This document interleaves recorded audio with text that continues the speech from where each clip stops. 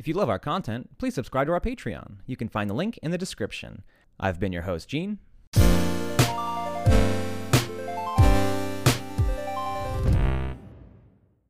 bam, bam, bam, bam! Hey, welcome to Creative Block. We are your hosts, Gene and V. We interview people in the animation industry about their life, work, and hobbies while we doodle jam. We have a very special episode, our 50th episode, where we're going to do a bit of a retrospective. We got some questions from Twitter. We got some prompts. It's just the two of us this time. No guests. Sorry. Hope that's enough for you guys. Yeah. But we've had a crazy year. Everyone's had a crazy year. Yeah. It's been a whole year we've been doing this. It's been a whole year, 50 episodes. Do you believe that we got this far? Because I don't really believe it. Honestly, this is kind of crazy. You know, when you start a podcast, you're always kind of like, yeah, we'll see how long this lasts. And I can't believe it's been like a full year. We've been really good at keeping consistent. Listen, this is a time for us to give ourselves a little pat on the back, okay? Yeah. Can you hear that? I mean, personally, I'm really proud that we're doing this, because, you know, like I do want all these resources to be available for free for everyone on the internet. Like, I really hope that thanks to this podcast, a new generation of artists is going to feel like empowered, and like, thanks to all the information that we share with you guys, like that's something that's very close to my heart. And we get like a couple like comments trickling in every now and then saying that this helps, so it makes me really happy. Yeah. Yeah, we love to see the comments. It makes us feel we make zero money. We're actually yeah, but it's like a passion project, right? It's like, you know, yeah, no, I'm just saying, like, yeah. We're not in this for the money. So it really, I love to see it. It makes me happy to see that people like this and that they're getting something out of it, and all the positivity. Might as well mention it up front. Go ahead. If you're wondering where the money's going, it's going to our wonderful editor, Clements, who's doing a stellar job at making us sound really smart and like editing all of the crazy behind the scene information you guys cannot hear. Sorry. But and the episodes definitely take some editing, so and our amazing producer Malik, who shouts is out, doing a great job at handling the Twitter and all their like social media. So like it's been really great to have a little team and to have the Patreon to kind of like help out and so if you love the show, definitely please support the Patreon. Send us even a buck. That adds up. Get 10 listeners giving $1. That's $10. Thanks so much to our team. We definitely want to give them a shout out. We would not be able to keep this up. So to give a little bit of backstory on how we even started this, because I don't know if we've ever said that story. I think we were both kind of cooped up during quarantine.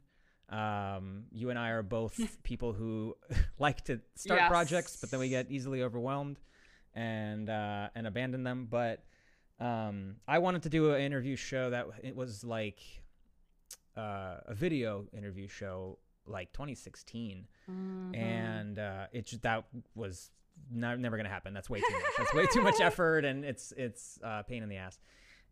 And then I think around like maybe September or August last year, you were talking about it on Twitter, saying that you're interested in doing a show. Yeah, because I was just like, well, there was like multiple things for me. There was, first of all, every year on Twitter, you see people being like, well, do I really have to go to college to pursue a career in animation? And there's like this huge discourse on Twitter. And I'm like, well, I wish everybody out there could know how diverse the background is for people to get into animation, because after being in the industry for like more than 10 years, and also like 5 in France and like 5 in the US, you start to realize like you don't have to go to like just scale arts. There's so many other options. You don't even have to go to college. That's why we have a couple guests like Kofi and Ferosha, right? Like she also didn't go to college. So I think that's like really empowering and great to hear those stories, and that like there's all these different kind of college, like Stefani Riso, who went to community college. So there's a lot of different options out there. You don't have to go into debt. If you have a lot of passion, you don't have to go into debt.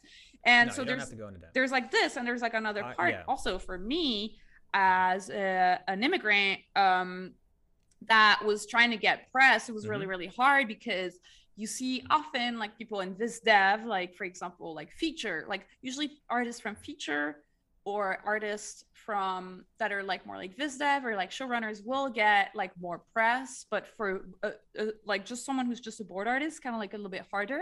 So it's like, why isn't there like a show interviewing board artists? Because especially with the like newer TV shows, for example, like Steven Universe or like Adventure Time, there's been like a little bit of like, you know, like interest in that specific craft. So I was like, well, you know, we should kind of have a show and just kind of like talk about it, you know? Yeah. So yeah, we combine forces, we keep each other accountable, and then we have slowly expanded. Yeah. And we kind of I personally kind of also drew inspiration from like other podcasts that I really love, like Tongues and Pencils from Chris Prajanowski. Definitely check it out. It's on YouTube. It's all for free. Really, really awesome stuff if you want to know more about the artists that are working at Titmouse. That's an awesome podcast to check out. There's also another shout out that I want to do is the Animated Journey that was co-hosted by Angela Edsminger. Mm-hmm. She was on Loud House with us, and I think it's really, really great. They have more than 100 episodes. They go over way more. The podcast is over now, but they go over way more different positions on the pipeline that we do. I think they're also kind of interviewing a little bit more adult animation that artists, which eventually I do also want to get some adult animators. Oh, yeah. And I was gonna say also definitely check out Rise Up podcast. It's kind of more of like a channel. They don't get out content as regularly as we do, but they have panels, they have interviews. It's super, super awesome. Our guest Pedro Bulli was on Rise Up. Definitely check it out.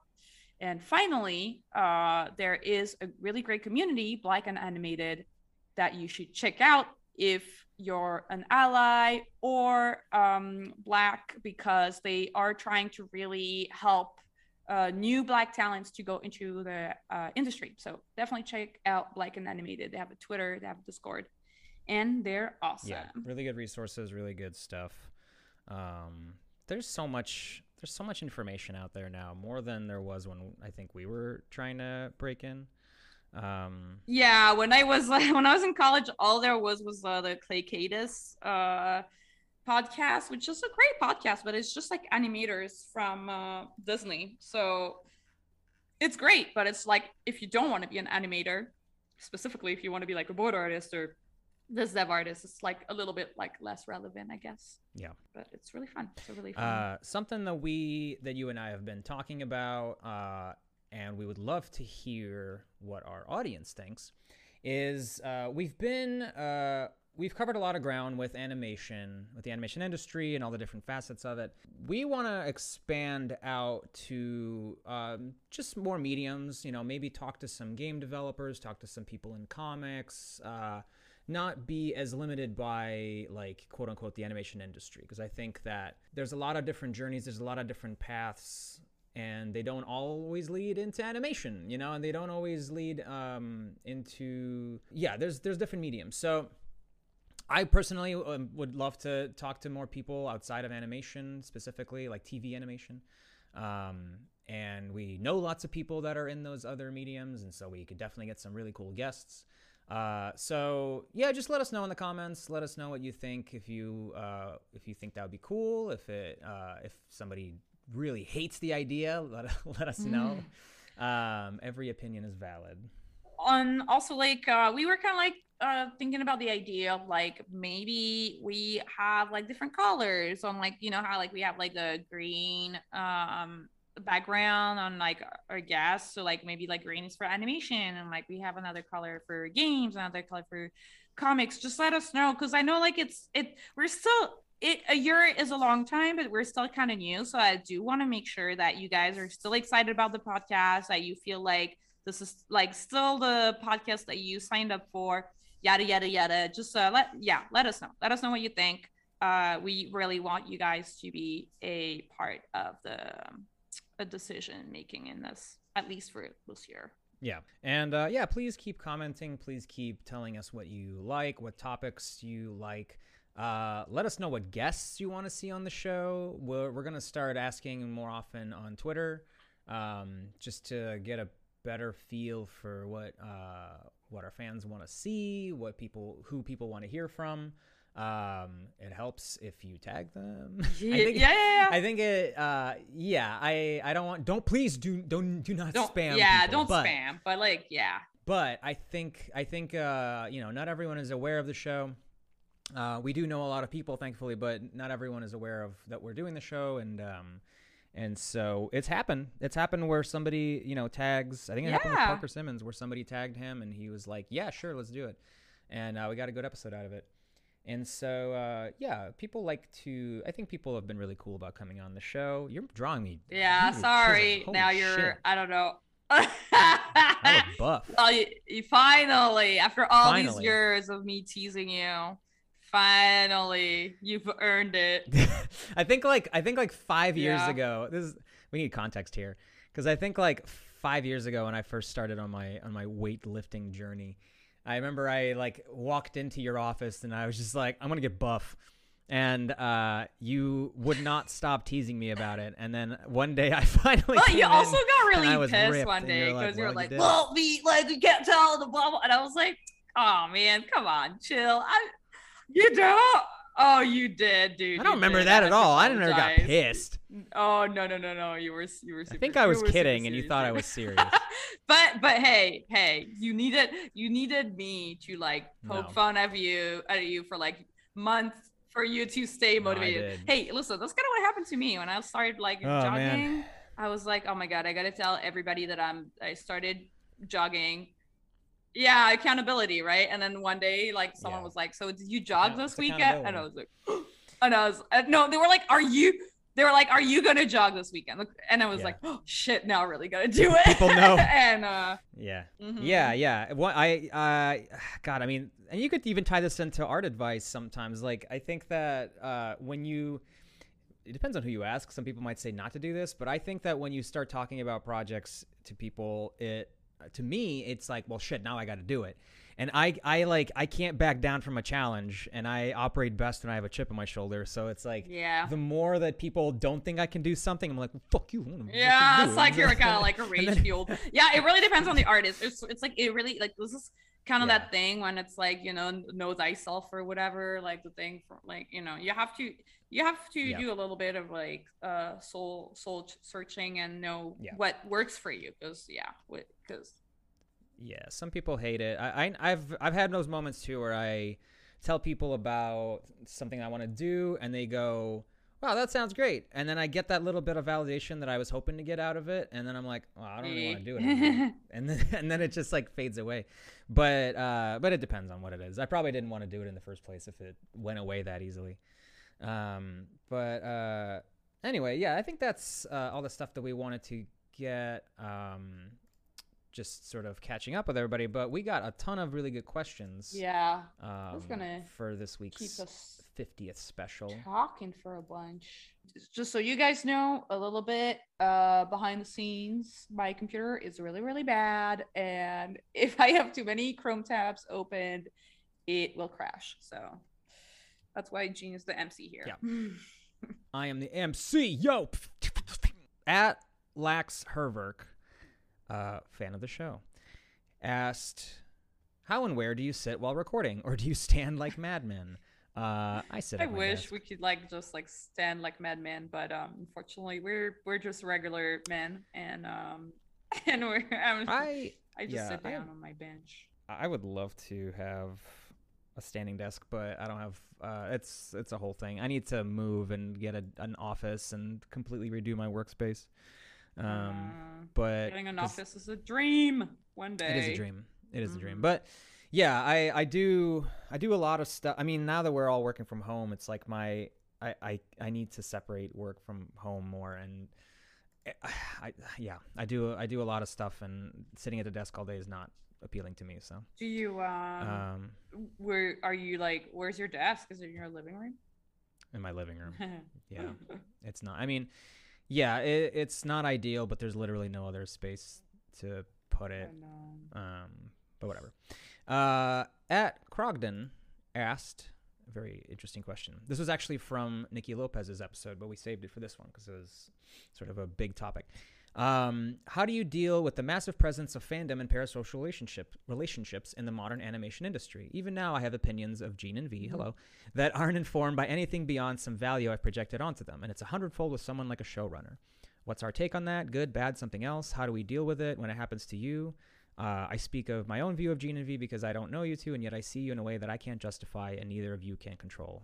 Very interesting. I think that's fair though. I mean, at the end of the day, it's kind of like this thing. I mean, it's something I think about a lot in terms of like, well, you have to think about it, you know, like when you create art and you post it online, you kind of have to think about this question as an artist. And it's like, you are going to be judged. And no matter what you do, you're like, you cannot have everybody love you all the time. Like, there's like just kind of like when you go about in the world, it's impossible for everybody to think you're like a good person, or like not just a good person, just like awesome, right? Like someone's gonna be like, yeah, they're kind of boring, or like, they're kind of like, you know. So you just have to really come to terms with that like you can't please everyone, and that's okay. Just like when you create art, you have, when you put it out in the world, people will not always kind of see what you wanted them to see, and that's also kind of nice because it's like you have to let people take ownership of the work you put out, because if you don't want people to do that, then you don't share it. You know what I'm saying? Yeah, exactly. You don't. Nobody's forcing you to put out work online, so like you can't get upset when people misinterpret it, because that's kind of the whole point of putting stuff out there. Is like I have my own. I've had it happen where like I was reading webcomics and I would joke about it with a friend who also read it, and I would I would quote it in a certain way, and then they would be like, "Oh, I always imagined it said this way." And that's like a small example, but it's like that's the fun of it, is that it's like even something like that, like people have different interpretations of how a line is read. And even just like I think like for what it means, or like what you know, everyone's got a different experience of life, and their experience of life is gonna give them a very specific like lens, or like a pair of glasses through which they're gonna look at your work. And some people are going to have like rose colored glasses, and they're going to be, this is so cute and awesome. And I don't know, someone's going to have like dark colored glasses, and they're going to be like, oh, actually there's a lot of pain in this art, you know. And it's like, you know, it's just, it depends so much on their experience and what they've seen. And I think that's kind of what art is really great. Like it's the great thing about art is that it's also kind of like, I mean, it's a little extreme to say that, but it's a little bit like a Rorschach test, you know. It's like you see in the art what you want to see, kind of thing. So yeah, I think anyone that's been online long enough, I grew up on the internet. I spent my whole life on the internet since I was like 6, and the days of 56K. But so it's like, and I also,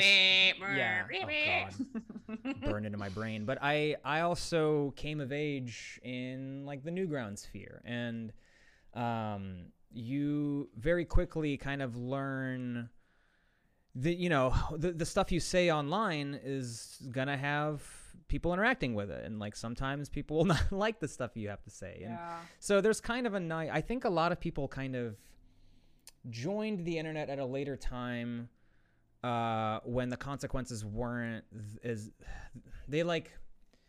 Older people, I feel like, that join the internet later, like with the advent of phones and stuff, they just like don't quite understand etiquette, and so they think that they're anonymous, or that people aren't going to always reply, and they'll say really awful, stupid shit, and then people will get mad at them, and they're like, "What? This is my personal Twitter," and it's like, no, it's not. It's a public Twitter. Like, you're just spewing shit out into public.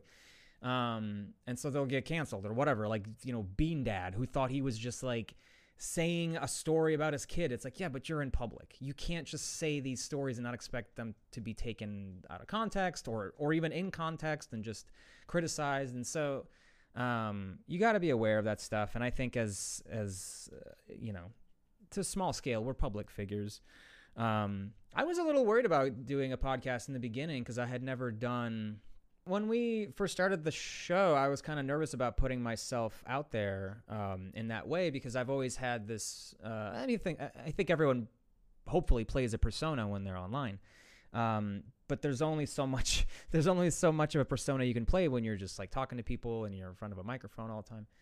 And but yeah, I mean, I just we're conscious of the stuff we say. We're conscious of the sort of the way we present ourselves, and Well, yeah, people misinterpret us, but I don't know. I think it's also like what's interesting about the tweet is like the parasocial aspect of it. I mean, everybody's gonna be some sort of a fan, and or like for example, like I started listening to a lot of like Reply All when I was working on Spidey, and I was just listening to Reply all the time, all the time.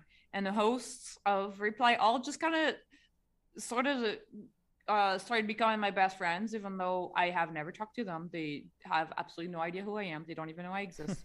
So it's it's kind of like I think it's the way I would kind of see that is like we're in an age of media and information that is just so vast that it's like very easy to just kind of be like alone and kind of cope with that with any sort of shows online. So it can be a podcast, it can be a YouTuber, it can be a TV show. I think 20 years ago, people used TV shows to kind of like have parasocial relationships to some extent, So I think it's just I actually say that because I read it in Fahrenheit 551 and I was 451, yeah. Yeah, I was like 451. I was like, this is crazy the way he like predicted that, because I think with TV it wasn't as obvious, even though when I was in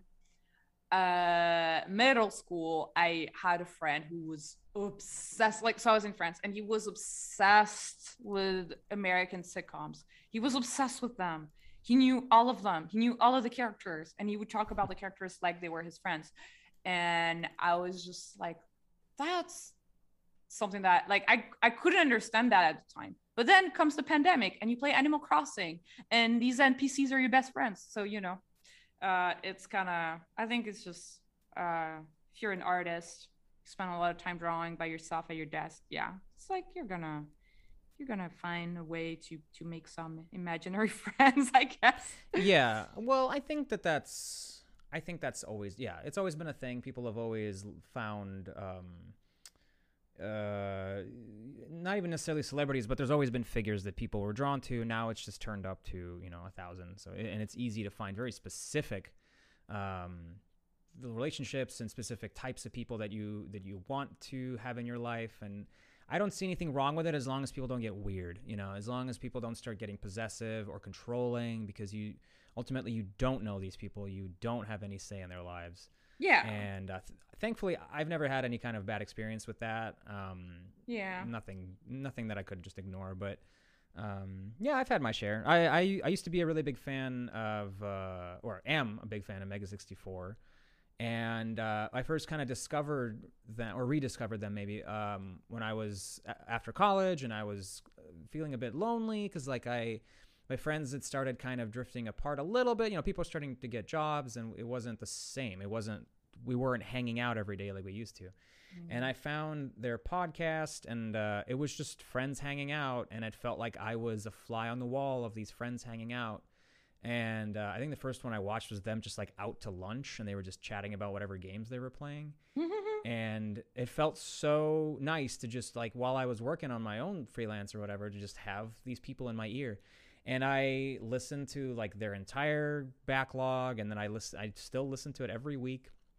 And now I'm friends with a lot of them. Like I, just sort of was a part of the community, and I've been on the show now like several times. And it was cool. It was really cool. So, I was lucky enough to be able to kind of become a part of their circle, but that's also because I just try to be a cool person and I'm not weird about it.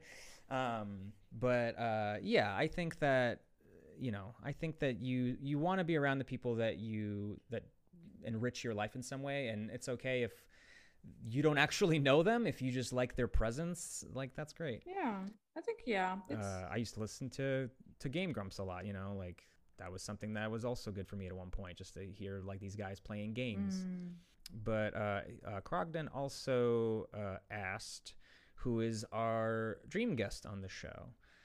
That's hard. That's a very good question. That is hard. I would love to get some of the I would love to get Gendy Tartakovsky on the show. I've met him, actually. I've met him. I don't know if he would remember me, but it'd be really great to get him or Craig McCracken. They're tough because they're incredibly busy and older, so they're probably not as like aware. I don't think they care about our show, but I think they're not unattainable. I don't think they. Yeah, because we did have Chris Prynoski, and they're kind of like the same generation, Sure. and I think we could probably, we just have to find out who to talk to. But it would be so cool for people to if we could have an interview with them, that would be so awesome. We want to do more. We want to get people from adult animation. Yeah. We've talked about it. We would love to get like Lisa Hannawalt from Tuca and Birdie. Yeah, there's lots of people. There's tons of people. There, especially if we start going outside of animation. There's tons and tons of people that I would love to get. Someone on the was show. like Mike Judge on the comments. I'm like, I would love to get Mike Judge. That would be so fun. Oh God, yeah. Mike Judge would be an amazing. Yeah, that would be. But we got crazy. Yeah. We're getting there. We're working our way towards it. Yeah.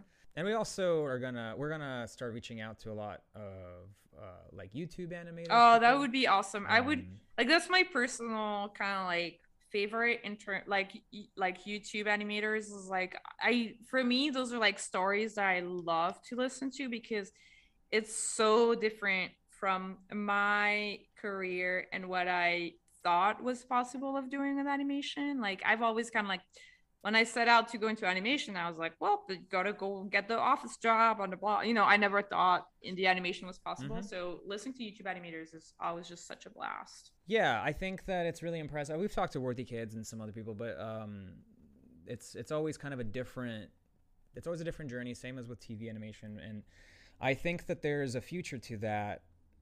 It's not easy, but neither is getting into TV. Yeah.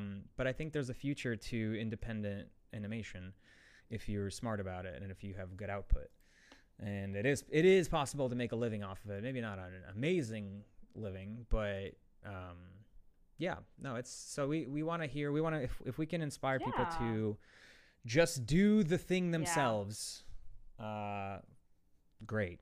That's an avenue that isn't being explored enough. Let's see. At blank total asked, what is the best and least favorite part of our work? You go first. Best and least favorite part of my work. I think what I really like is when I get in the flow. So I'm like really into sequence. Yeah. I'm really feeling it. I love the character. I love whatever's happening. And it's just like a lot of fun getting like, and then, you're, you can't wait to see your work finish. So that's like really awesome when you get there. Least favorite part, I think it kind of depends on the show. But like when you do storyboards, sometimes you have to do action notes and put in the dialogue and type in all this stuff, and I'm like, oh, this is so boring. But you have to do it as part of the pipeline. Yeah, it is. I mean, it's usually sometimes that's a revisionist thing. Yeah. Like that was. I feel my like role on like because Yellowstone. here's the thing, because in France, since we don't have revisionists, like the board artists do it. And when I started on Loud House, we didn't have revisionists, so we were doing it too. like the board artists were doing it, all the action notes and dialogue and all that. Yeah. My jobs have changed quite a bit over the years, and it's always a different thing that I like and don't like. So it's hard to give a broad answer. I'm not even working in TV right now. I'm working in mobile games, kind of return to that world. And I like, so in my current job, I'm in a managerial position, and so I like that I am given,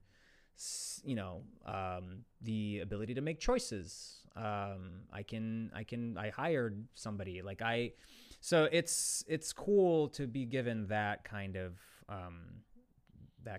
power, I guess. But really, it's just I like responsibility. I like problem solving. I like my favorite is when a job is trusting and lets you just do the work and not breathe down your neck. That is my least favorite, is if a job expects you to be constantly present, constantly working, constantly like it is not only unreasonable, it's not even productive. Like it's just it is so fucking shitty, and I've been at those kinds of jobs. I've been, it is such a quick way to get me to quit or just hate it and not have nice things to say about it. And I hear that a lot from other people on other shows, that it's like they just feel like they have to always be, it's they have to be at their desk. I think it's like, I think it's like I agree. I think when a show but here's what I would say. That's kind of when, to me, that's like kind of like a symptom of like a production that is disorganized, like a production, because in my experience, when I felt like I had to stay glued to my desk and I had no agency over my schedule, was because the production was shifting all the time.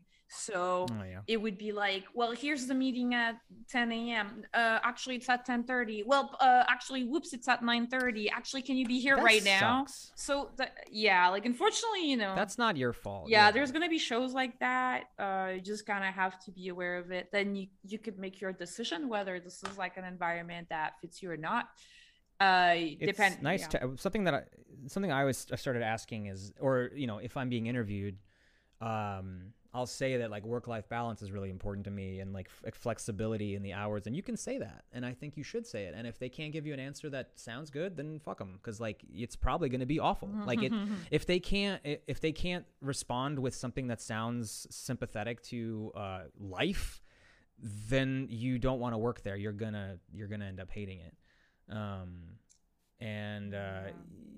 So that's I've become really, really hyper aware of that. And my current job they're pretty good about it. Like, and I respect also that, like, I'm a manager, and so I am expected to be kind of like present from 9 to 5, and that's fine. But they're also cool, and they don't. It's not like I'm expected to always be doing something. Sometimes it's a slow day, and that's fine. So anyway, from @Cash, it's got a question for each of us, and for both of us. Or sorry, no, just for each of us. To me, what's a must-watch live-action show / movie you'd recommend to anyone? Man, I saw this earlier, and I've been thinking about it, and it's hard because, I don't know, the things that I like. Okay, I'll take a crack at it. If you haven't seen Breaking Bad, you have to watch Breaking Bad. I don't know if you haven't yet, you're fucking up. It's probably my favorite like drama. Yeah, it's really good. I was in a writing class recently, and the teacher was like, Breaking Bad has made TV so much harder for all of us because it's so good. Imagine. Yeah.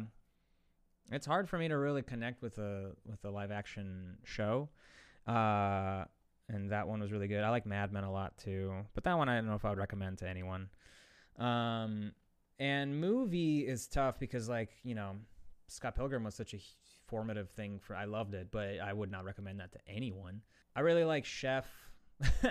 I think Chef is neutral enough that I could recommend it to anyone. I think it's a really pleasant watch.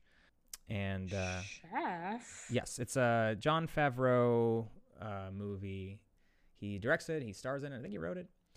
I might be wrong, but it's just about him rediscovering his love of his character, rediscovering his love of cooking, and reconnecting with his son. I've watched it like 8 times. I Aw. am not kidding. I've watched it like 8 times. It is like a good movie to put on just to like get in a good mood, and it's just charming and funny and has heart. I always like almost choke up at the end. Like it's just great. Aw. And it's also streaming everywhere. So check out Chef. And then to you, what was, you could answer that first one too, I guess. I don't know why. There's no rules here. I make the rules. Say that again. Was it an action movie? It's just, what's your must watch live action show or movie that you'd recommend Must to anyone? watch live action show or movie that I would recommend to anyone. I'm trying to think. I think Breaking Bad's a good one. I love Breaking Bad.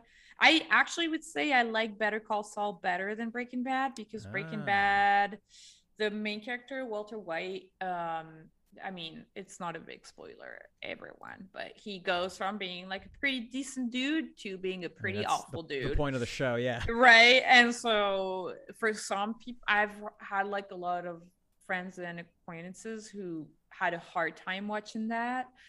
Better Call Saul, it's different in the way that the character doesn't go from good to bad.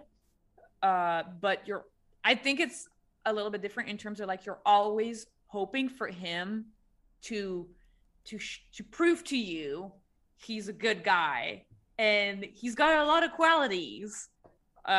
So you're always you're like, oh. But you also know where he ends up, right? You know exactly. You do know where he ends up, but you're always kind of like, come on, you're not that bad. You can't, I don't know. Yeah. They do a really good job at that, which is really tricky. Yeah. So, and for That's a good movie, one. for movie, I'm trying to think. My favorite movie of all time, probably The Big Lebowski. So funny. I could watch this a million times. It's just so funny. It's just great. Yeah. The characters are great, and I love any Brother Coen movie is something that I love. They're just so funny. Their show Fargo, so good. One of the best shows that I watched. Are they involved in that? I think for the first season, I think they produce it. I don't think they write it. I don't know my facts, so you guys don't quote me for it, but it's definitely inspired from their yeah. Second season's great. Definitely watch Fargo season 2. So good. And then they asked, what was one of your most rewarding experiences while working in animation? I think for me, it was probably working on Thundercats, because I say that it's funny because if you're an animation fan, you're probably aware of like all the hate that the show got when it came out. But working on the show was so fun. It was so fun for a lot of different reasons. First of all, it's one of the few shows that was so goofy and crazy and had kind of like when I was in college, Adventure Time. So here's the thing. When I was 16, the Adventure Time pilot came out on YouTube. And I was like, this is the best thing I've ever seen. I wish I could work on the show so bad. And then when I was in college, the first season came out, and I was just like losing my mind over it. And I was like, I have to work on a show like Adventure Time. But when I was finally able to work in the US, when I was like, Adventure Time got kind of like this kind of like really awesome but kind of like darker turn, and I was really into like the goofiness of the pilot and the first season, and Thundercats kind of gave me that. It was just like this really fun and goofy and cartoony, and you could do anything, because I came from like a history of shows where you had a lot of like rules to follow, because they were like flash or like flat shows or like harmony shows, so you couldn't do up shots or down shots, or you had to reuse, you couldn't frame in a certain type of way. But Thundercats was just like, dude, whatever you want to do, you do it. And I was just like, yes. It was just so great to have that freedom. It's very rare to have this amount of freedom in a TV show. Extremely rare. It's funny how I think that happens a lot, where the shows that are the most fun to work on for the artists are not always the most fun for or are not always enjoyed by the public. Like, yeah, I could see that, because I heard, I don't know, but Mighty Magic Sword did really well, didn't it? Did it? I think it did. It did well enough that it got 3 seasons. Well, I heard the artist had a lot of fun on that show. Yeah. So yeah, I think, I mean, mine is probably making my short. I think, I got into this to make stuff and to tell my own stories, and I had my chance to do it, and people really liked it. And so those, like, the months after the short dropped were some of the best months of, like, me working in animation, because it was just validating and nice. And then it all went wrong. But I've had there's a question later that I think I can tie into that. From at Ace of Stars, they asked, if you didn't choose animation, where do you think you'd be? And there's a few other questions after. Do you want to start? I think that at one point when I was in high school, I wanted to become an English teacher. I thought that would be a lot of my favorite teachers are English teachers, and I enjoyed, just talking about books, and like that stuff was fun. But I obviously decided to go to art. I think honestly though, I would still be trying to do like music, because I'm also doing that, and I don't know if I would be able to do that as a living. I still don't, but yeah, if I had to get a normie job, I guess I would try to become a teacher.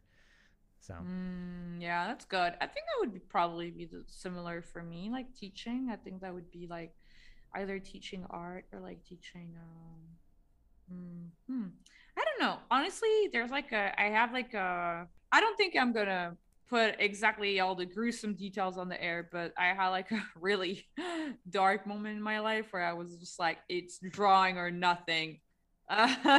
Sure. So kind of have to do that. You can't. I think somebody must have told me this in high school, that they were like, if you want to do this, if you want to do animation, you have to do it. They're like, you can't half-ass it, because then it's not going to happen. And I think like for me, like, it's funny because at the time when I was like 17, 18, it was really like it was like this or nothing, like for real, like this or nothing at all. So like at the time, I don't think I would have been able to do anything else. But now that I'm 32, I'm like, I could do a bunch of other things. Like I'm like, well, I don't know, like, all the dreams of like the millennial dreams. Like I could start my restaurant, or like I could just, I don't know. Yeah. I could I could teach, or I could do comics. I don't think I could have done comics at all when I was younger, because as the eldest in the family, and I'm kind of like, I need to be the reliable person just in case everything goes wrong. And in comics, you can't be that. Yeah. You can't. But you can't. Comics is something that I'm still considering maybe at some point in my life. You're doing it. I am, but like not professionally. Like when I say professionally, I mean it's like your primary source of income, or it's a source of income. I don't think anybody that does comics professionally wants to do comics professionally. I think it's like it pays so badly that like nobody can do it and live a healthy financial life. I don't know. Maybe there's probably are some people. Yeah, it's usually you get a movie deal if like you're a really, really good writer. Yeah. Oh, you just have to get a movie deal. Like it's easy peasy. And also you have to move to like not the coast, because it's too pricey. Yeah. No, you can't live on the coasts. They also asked, do both of you have a favorite comic manga? I do have a bunch of comics and manga I really love. So most of the manga that I love are like seinen. So seinen is like usually like male young adult, I guess. So my favorite is I Am a Hero. I love I Am a Hero so much. I also love Ikigami. If you look it up, I think it's called, I forgot what's the, it has like a subtitle. Just look it up. It's really, really cool. It's kind of dark and dystopian. I just love dystopian. There's another one I love is Ushijima, the loan shark. It's also pretty dark. But it's really good. And I think I'm trying to think if there's like an and 20th Century Boys. So good. I tried to. I got really far into it. It just I didn't love grab this me. stuff, dude. I'm just like, cool. Sign me up, true crime. I'm like, yeah, I just love I his think style of just, yeah. and his just drawings are so good. Yeah. I think I was expecting it to go into like a fantasy sort of thing, and it just didn't. Oh no, Yeah. no. It's very like all of these are very realistic. All of these I just wrote down. They're like the reason why they're seinen on is also because of the art. So like Right. Akira would be seinen, you know, like Akira's got that little sci-fi, almost like not fantasy, but it's got this like not very real, like it kind of is like yeah, it's a science fiction, right? So that's kind of what brings it into something more than reality. But like all of those are like very, Yeah. very grounded. Easy answer for me is Dragon Ball, but Naruto, but or I don't know, early Naruto. But I'll recommend some stuff that I don't people don't might not know about. There's a book called The Coffin that I really like that has really really awesome ink work.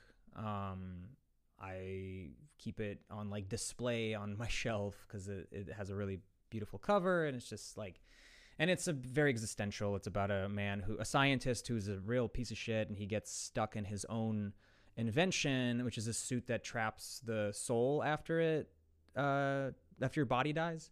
And so he's in this like mechanical suit and trying to like find his daughter, and it's very interesting. I don't know. And I'm looking at my shelves. I really recommend Goodnight Poon Poon. Oh yeah, that one's great. We've talked about it in yes. Casey's episode. Yes, yeah, it's brutal, but it's definitely read it if you're like probably older than 18, and also just like forward, like it's got like a lot of like what's it called, like graphic content, I guess. So if you're kind of queasy, just a heads up. Use discretion. Yeah. But yeah, I don't know. There's lots of stuff.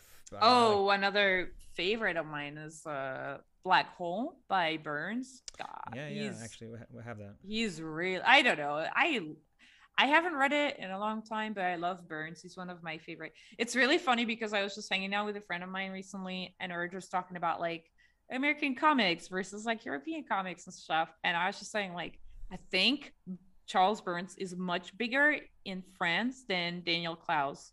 I had never heard of that Daniel Clowes until like probably 6 years ago. And Burns I was aware of like when I was probably 17. So it's really funny. It's just really interesting. Yeah, but we could do a whole episode talking about our favorite comic. That's what comes to mind. What is, from also Ace of Stars, what is one piece of advice you'd give your past selves? That's a juicy one. Yeah. I have one. I think I would tell myself to not put my self-worth into achieving my goals.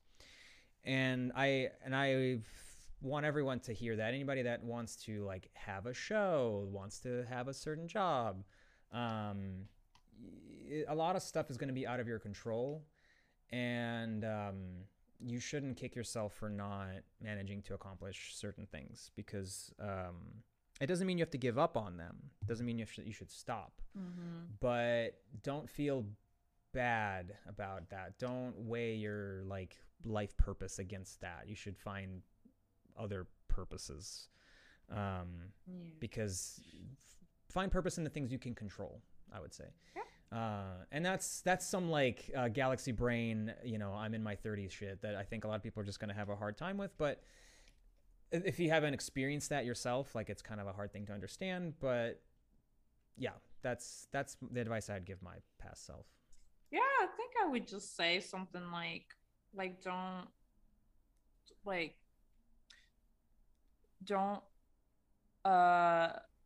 think too much about what other people think about you. I know it's a tough one, especially in our day and age, but just do things that are fun, to you and things that you really care about, no matter what they are, within the limits of like, um, Legality. yeah, Morality. morality, just, But like, for example, if you want to do fan art, if you love Pokemon, it's okay. You can draw Pokemon, like don't let other Yeah. judge you for what you love. If you love drawing cute animals or like furries, just do it, like it brings you joy, brings a lot of like the community joy. Just do it. Don't like I was stuck in a lot of like, well, what school, what do other people like I think I lost a lot of time just trying to appeal to crowds that didn't really match my sensibilities. So, definitely be mindful of that. That's what I would say. Yeah, that's good. Um, let's see. At Tito W. James asked, "Hi, what is a story engine, and what elements are essential to creating a long-running series?" And then there's a third question I'll get to. Story engine is just what powers the story of the show. So what is sort of the formula that creates episodes? So for example, and Garfield is a lazy cat. No, but for real. No, I was thinking about that recently. Okay. I was thinking about that recently because I was thinking like it's something I've been thinking about a lot because I'm like, I get bored of things pretty easily. And when you create a TV show and if you want it to go on for a very, very long time, sometimes you need the engine of your show to be pretty simple. Just as simple as Garfield. He's a lazy cat. And his owner, or I guess like human, it gets always annoyed at him, Garfield. So it's just like it's that simple. It's like that relationship is like a buddy comedy, is like he's this like lazy cat, and it's a relationship between this lazy cat and his human that are just always just kind of like bickering, and kind of how do you make that funny, and what is it about these two characters that is always going to create some sort of a conflict that you can resolve in like a funny way. So a lot of it comes down to character. That's important. A lot of story engines revolve around character. Because you have to milk it for a million episodes. Like, I mean, I've obviously all the shows are not gonna be a million episodes. You're not always creating a South Park or like a Simpsons, but like, even Loud House is like already a bunch of seasons, and it's like, how does this one little boy interact with this family of 10 sisters? Like, that's already a pretty big conflict. It's like, he's like a fish out of water, and like they all have like different personalities, or the blah blah blah, and it's kind of like there's always going to be that conflicts generated out of that. Yeah, for sure. What elements are essential to creating a long-running series? I don't know. I think that it's different for every show, and it's impossible to guess. It changes. There's a really good book though by Araki. It's about manga, but manga is very similar to TV. And it's called. Let me Google it. I think it's like draw manga. Is it how to draw manga, or is like the golden rule of? Okay, you keep going, and I'll just kind of keep looking for the book. The last question from Tito W. James was, what can be expressed in a cartoon that can't be done in live action? Literally anything. And that's why I like animation. That's why I think it's stupid when people do live action adaptations of animation. It just feels going backwards, because you have infinite possibility and then you have very narrow possibility. It's called, I just found it, Manga in Theory and Practice, the Craft of Creating Manga. It's so good. Read it. It will be, definitely very useful for if you want to create a TV show, because he goes over a lot of that, how to create a compelling character, interesting world, and all that good stuff. At Katie Lazo asked, what has been the most interesting realization you've had since interviewing people for the podcast? It's a good question. I think for me, it would be like, I didn't realize that so many artists that got a big following got a big following thanks to fan art. For me, that was like a big realization Mm. because when I was in school, I was under this impression that like fan art is terrible, like never draw fan art or blah blah blah. This is not how you get a job or whatever, whatever, Oh whatever. yeah. But if you want to grow a fan base or if you want to grow a following, fan art is great. Like, it's a really fun way to Yeah. experiment. It's a really fun way to just like, like if you're drawing fan art, you're probably drawing characters you love. So it's also like a really fun moment as an artist to explore. So I think that would be like a big realization I had. Yeah, I would say that. Yeah, it's a good one. They also asked, "Have has your mind changed on anything or perspective been opened, and have your career goals changed as a result of any conversations? Maybe, for example, wanting to make indie projects." Mine definitely has. I don't know if I had my mind. I've had my mind changed on things, but yeah, I think talking to all these people has definitely helped me kind of figure out over the last year like what is important to me. Um, Talking to people that have been independent producers was really important for me. Like talking to Worthy, talking to Vivzy was actually really cool. Yeah, Vivzy was so great. I love that Yeah. episode. Mm. Also talking to Mike Rionda was great, and just about how hard he sort of sold Mitchell's and how his whole kind of creed on just like you gotta just present things with no abandon. Like you have to just believe in things fully. But also, yeah, I think that like I'm working on some stuff on the side that is like purely my own, and I would love to try to become more independent in the projects that I make and not feel like I need to get permission from studios or etc. What about you? Yeah, I agree with that. I think for me, a big thing that I'm starting to realize is that like I have been practicing writing a lot. I feel like up until now I was very what's the word, like worried about my abilities as a writer, and I'm like, if I do want to make an independent project, I want to make it really good. And I'm like, well, if I'm on my own and I don't have a writer to work for me, I like what a TV show would give you, like, you could hire writers. Then I don't know. That's kind of what I've been focusing on, and that's given me like a lot of like, yeah, that's been like a lot of fun. I wish I could do indie projects. I really hope one day I can go indie. That's definitely a goal of mine, but I don't think this can happen in the near future. For a lot of reasons. Yeah, it's tough. It's a challenge. I'm formulating a plan. I fully expect that it's not going to become my job, and I would be happy if I could just make enough money to like hire some help with what I'm working on. But thankfully, like I think that the realistic thing for anybody that is a professional artist is you have your day job that hopefully doesn't burn you out and still lets you have some energy at the end of the day to do your own stuff, and then you use the money you make from that to help you create the stuff you want to make. Yeah. Mm-hmm. um, I think that's a healthy relationship, and I think that if you're lucky enough to get paid full time doing exactly what you want to make, that comes with its own issues, and you risk.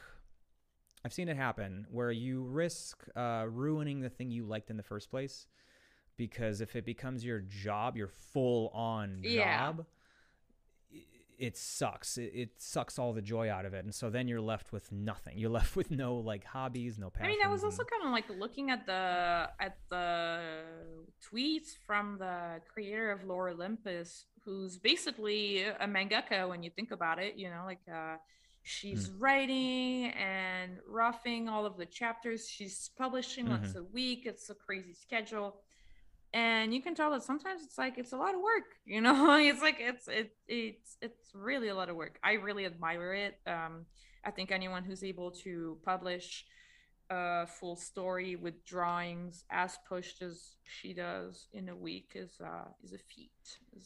And like you said, I have a hard time imagining how this could not feel like a job, right? You know. Yeah. From at Zybuilder TV asked how much episodes are in store. We'll keep going. We'll keep going until we get sick of it. I think there's like a lot of people that I still want to interview, like a lot of friends that I want to get on the air. Yeah. You know, there's like showrunners that we do want to get, and there's also like different aspect of animation we haven't covered that I think would be really, really fun. Yeah, no, there's still lots to explore. I think again, you know, it's hard. We do one of these every week, sometimes twice a week, and I still enjoy it, but it does help for you guys to be subscribing to us because it helps us pay our teammates and just generally keep it going. Yeah, I think we're gonna keep going until we're just can't, until we realize that we just can't. They also asked, and somebody else asked, if we'll ever do a double guest, and no, I don't think so. We've had opportunities to do two people at once, and I think it would be a bad idea. It's just the tricky thing with the double guest is that it's very easy for a guest to kind of take over the episode. Just kind of like sometimes, like even like us as like hosts, like if I'm just like feeling a little tired, then obviously you're gonna kind of take over the episode, and vice versa. If you're kind of like feeling pooped, I'm gonna be the one talking a lot. So it's good for us as hosts because all we do is ask questions. But for the guests, sometimes if you have like a double guest, and let's say everybody's really excited about guest A, but guest B ends up talking the most, and it's gonna be kind of like a little too bad, right?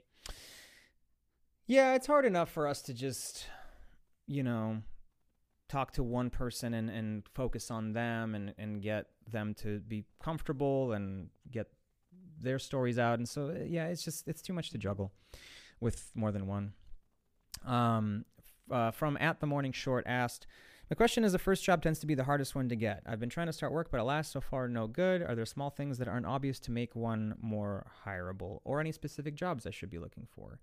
I think we've addressed this quite a bit in other episodes. So check out our last 49 episodes. But the quick answer is, I don't know if there are things that'll, there's no specific answer. I think you just have to keep producing work, keep getting better, keep, maybe even focus on one specific project that you can really hone in on. I often say everyone should do a webcomic at some point in their life because I think it'll sharpen your skills so fast. I would also say, just like don't shoot for the big flashy studios right off the bat. Like obviously shoot for them, but don't make them your only goal. Like I think I've talked about my first job in my episode, but my first job, like nobody knew about the studio I applied to. Mm-hmm. Nobody wanted the job because it was so badly paid. I'm not, obviously, I know this sucks. You do want to get your first gig to be a good gig, to be like union, to have like a decent pay. Unfortunately, I think when you start out, you don't have to stick to like a terrible job for a long time. But it's good to do it for suffer. A little bit. Get it on your resume. You know, don't slave through it for 3 years. Just get in a couple months and you know, even like having these couple months of experience with like that first gig that nobody knows about and whatever studio, like even some of my most talented friends, like I really want to get Max Collins on the show. He started at the ADHD studio that went under like in just a couple of years, and then the gig he got after that was OKKO. So you know, it's like no job is like not worth applying to when you're starting out. You know, definitely when you get experience, then you don't need these jobs anymore, but that's why they're kind of like I guess starter gigs, I guess. What would be the word? Like, you know. Well, I think pride is the biggest killer of ambition. Because like I think I've probably said this as well, but like I had a guidance counselor in college who told me to like not pass up any opportunities, even if they didn't seem like they were a good fit at the time, like right away. And Yeah. my first full-time job offer, I really took that to heart. And my first full-time job offer was working as an animator at a game studio in Seattle. And I think I might have talked about that, but it was not what I wanted. I was hoping to move to LA that year, but I was like, well, this is a full-time job and I'm working with somebody I know. It ended up being a really good experience. It still might be one of my favorite jobs. It was a really good team. I started in Seattle. They only kept me there for 4 months, and that little satellite studio shut down, and then they moved me to the main studio in San Francisco. And so I got to move around a lot. They would like fly me back and forth from Seattle to San Francisco. So I was experiencing all these different things. And like, it was a really good job to have in my early to mid 20s.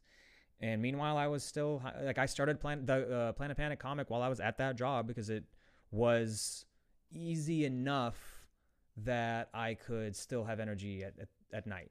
And so that's kind of why I also went back to games, is because I care more about making my own things right now than grinding all day on a show that might not appreciate me and will just burn me out.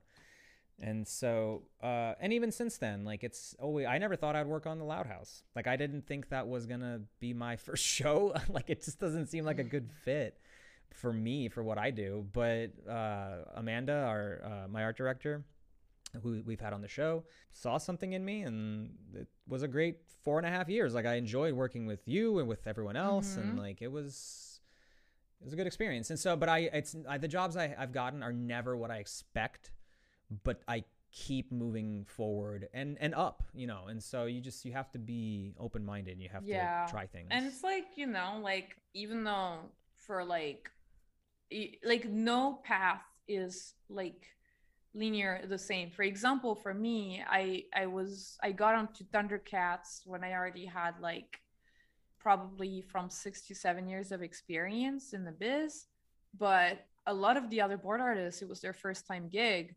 So what I'm saying is that like it doesn't mean that because this is a first time gig for someone, it should be a first time gig for everyone.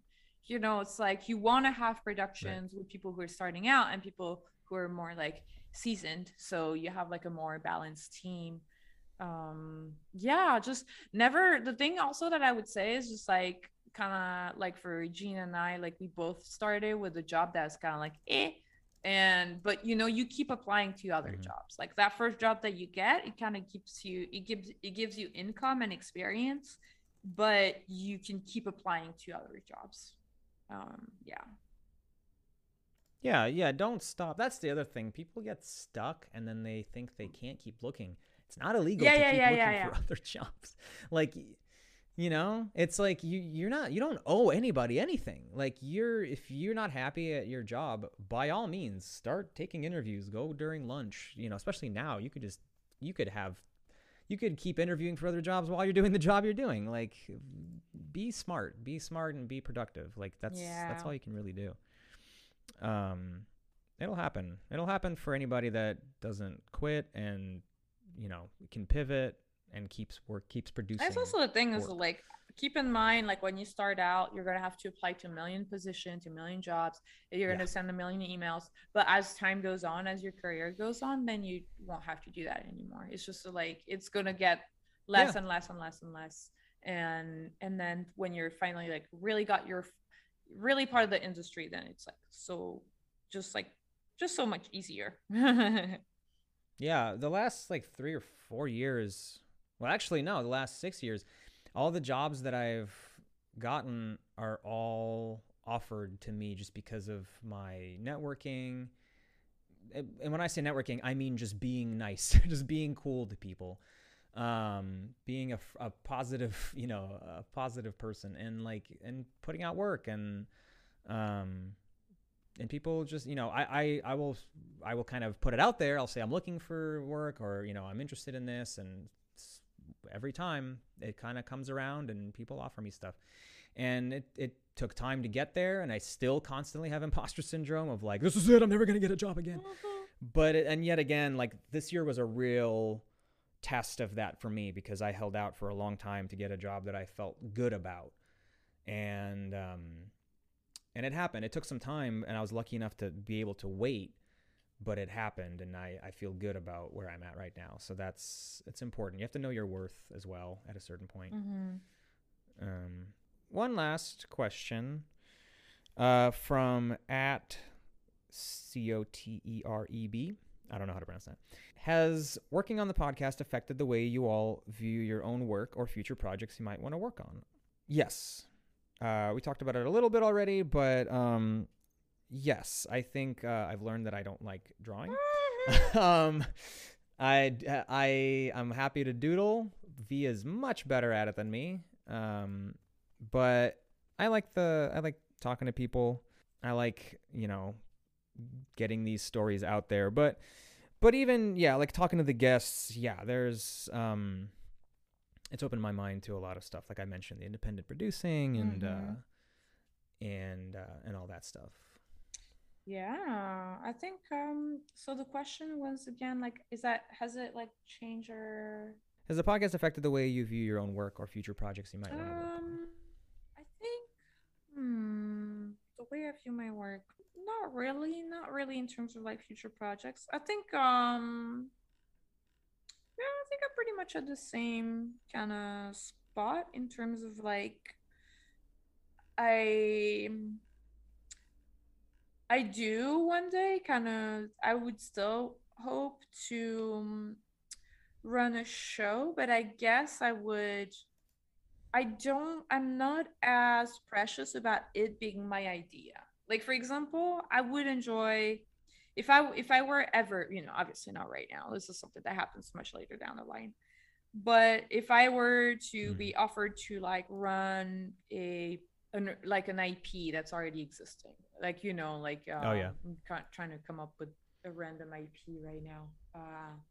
I don't know, reboot of like Rugrats or whatever. Like I would be like, yeah, sure, why not? That would be a lot of fun. Because now what I would think about would be like, it wouldn't be so much about telling my story or whatever. It would be kind of like running a show properly, getting to tell stories, kind of over like kind of you. I think when you move up, you start kind of learning different skills. I think for me, what I'm like looking for now when I go from a gig to another is like I want to make sure I'm still learning, because I feel like if I'm not learning anything, like for example, for me right now, if I were to stay on shows like Loud House, I don't think I would be, as a board artist, I don't think I would be as happy, because I feel like I've learned the style of that show through and through. So now I'm like, there isn't that much left for me to learn anymore. So it's not as fun. But I guess that's kind of how I see my journey now. I also I think this is something maybe the show has helped me kind of come to terms with, but also probably thinking about it on my own as well. Is that like I am not in a rush to get a show anymore. Like I used to be like, gotta be like Rebecca Sugar, get a show at 25. And now I'm like, no, I'm really happy that it hasn't happened for me yet, because I do want to make sure that I am comfortable in who I am in my own skin, that whenever there's decisions to be made, I feel like I know why I am making the decision, so I can explain to the team. Or for example, that I know all the ins and outs of like how shows are made. There's still like things that I think I have to learn, and it takes time, you can't it just takes a lot of time, like moving up and getting to know everyone and all the little nooks and crannies of how a show gets made. So because here's the thing, show running is so much pressure. It's just so much responsibility. It's so very easy to just kind of, I guess, kind of crumble under the weight of it, And I think being self-assured and like comfortable in, and confident in your decision, that is something that kind of comes with time. So I guess that's kind of my biggest takeaway would be like, no rush. things will come. Just kind of chip away, keep chipping away at it, and don't lose faith. Very, very wise. Well, I think we're getting to the end. Definitely check out the other podcast that V mentioned. Yeah. So like I'm just gonna we'll have them up. round them up again a little bit really fast. So definitely check out Tongs and Pencil by Chris Barnowski. Check out Rise Up Animation. Check out the Animated Journey, and check out the Black and Animated Community. All good stuff. Very good stuff. Let us know in the comments if us expanding to other mediums for the show would be interesting to you. What are your thoughts on that? Give us your compliments.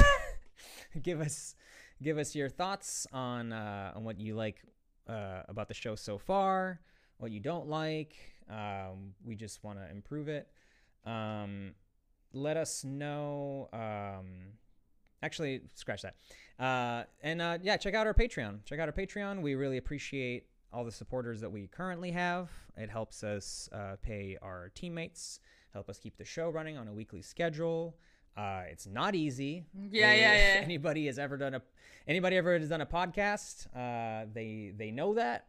If you haven't, trust me, it is not easy to do a weekly upload. Yeah. So we really appreciate the support and the help. You get early access episodes for just $1. Mm-hmm.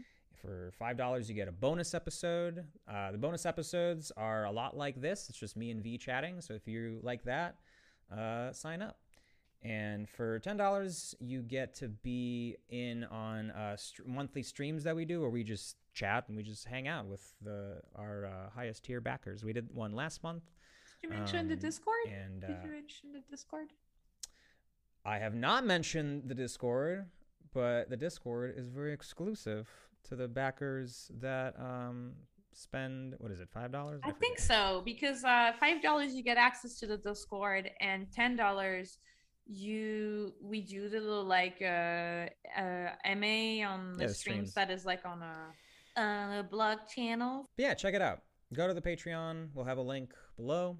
And 50 episodes. We can't believe it. Can you guys believe it? I can't believe it. That's Can crazy. You believe it? I can't believe it. Here's to 50 more. Next, we're going to have 100. I want to get to 10,000 subs. Let's get us to 10,000 subs. Yeah, like definitely, you guys, if you enjoy the podcast, also just talk to your friends about it. If you're at school, just like share with your classmates. Just, because I think word of mouth goes a long way, like way more than just like a subscribe and follow, like a follow or whatever. So definitely, talk to other people that you believe would be interested in our content. Yeah, we really want to reach more people, and the only way we can really do that is with your help. So we would appreciate it. Well, hope you enjoyed this special 50th episode. I've been your host, Gene. And I was V.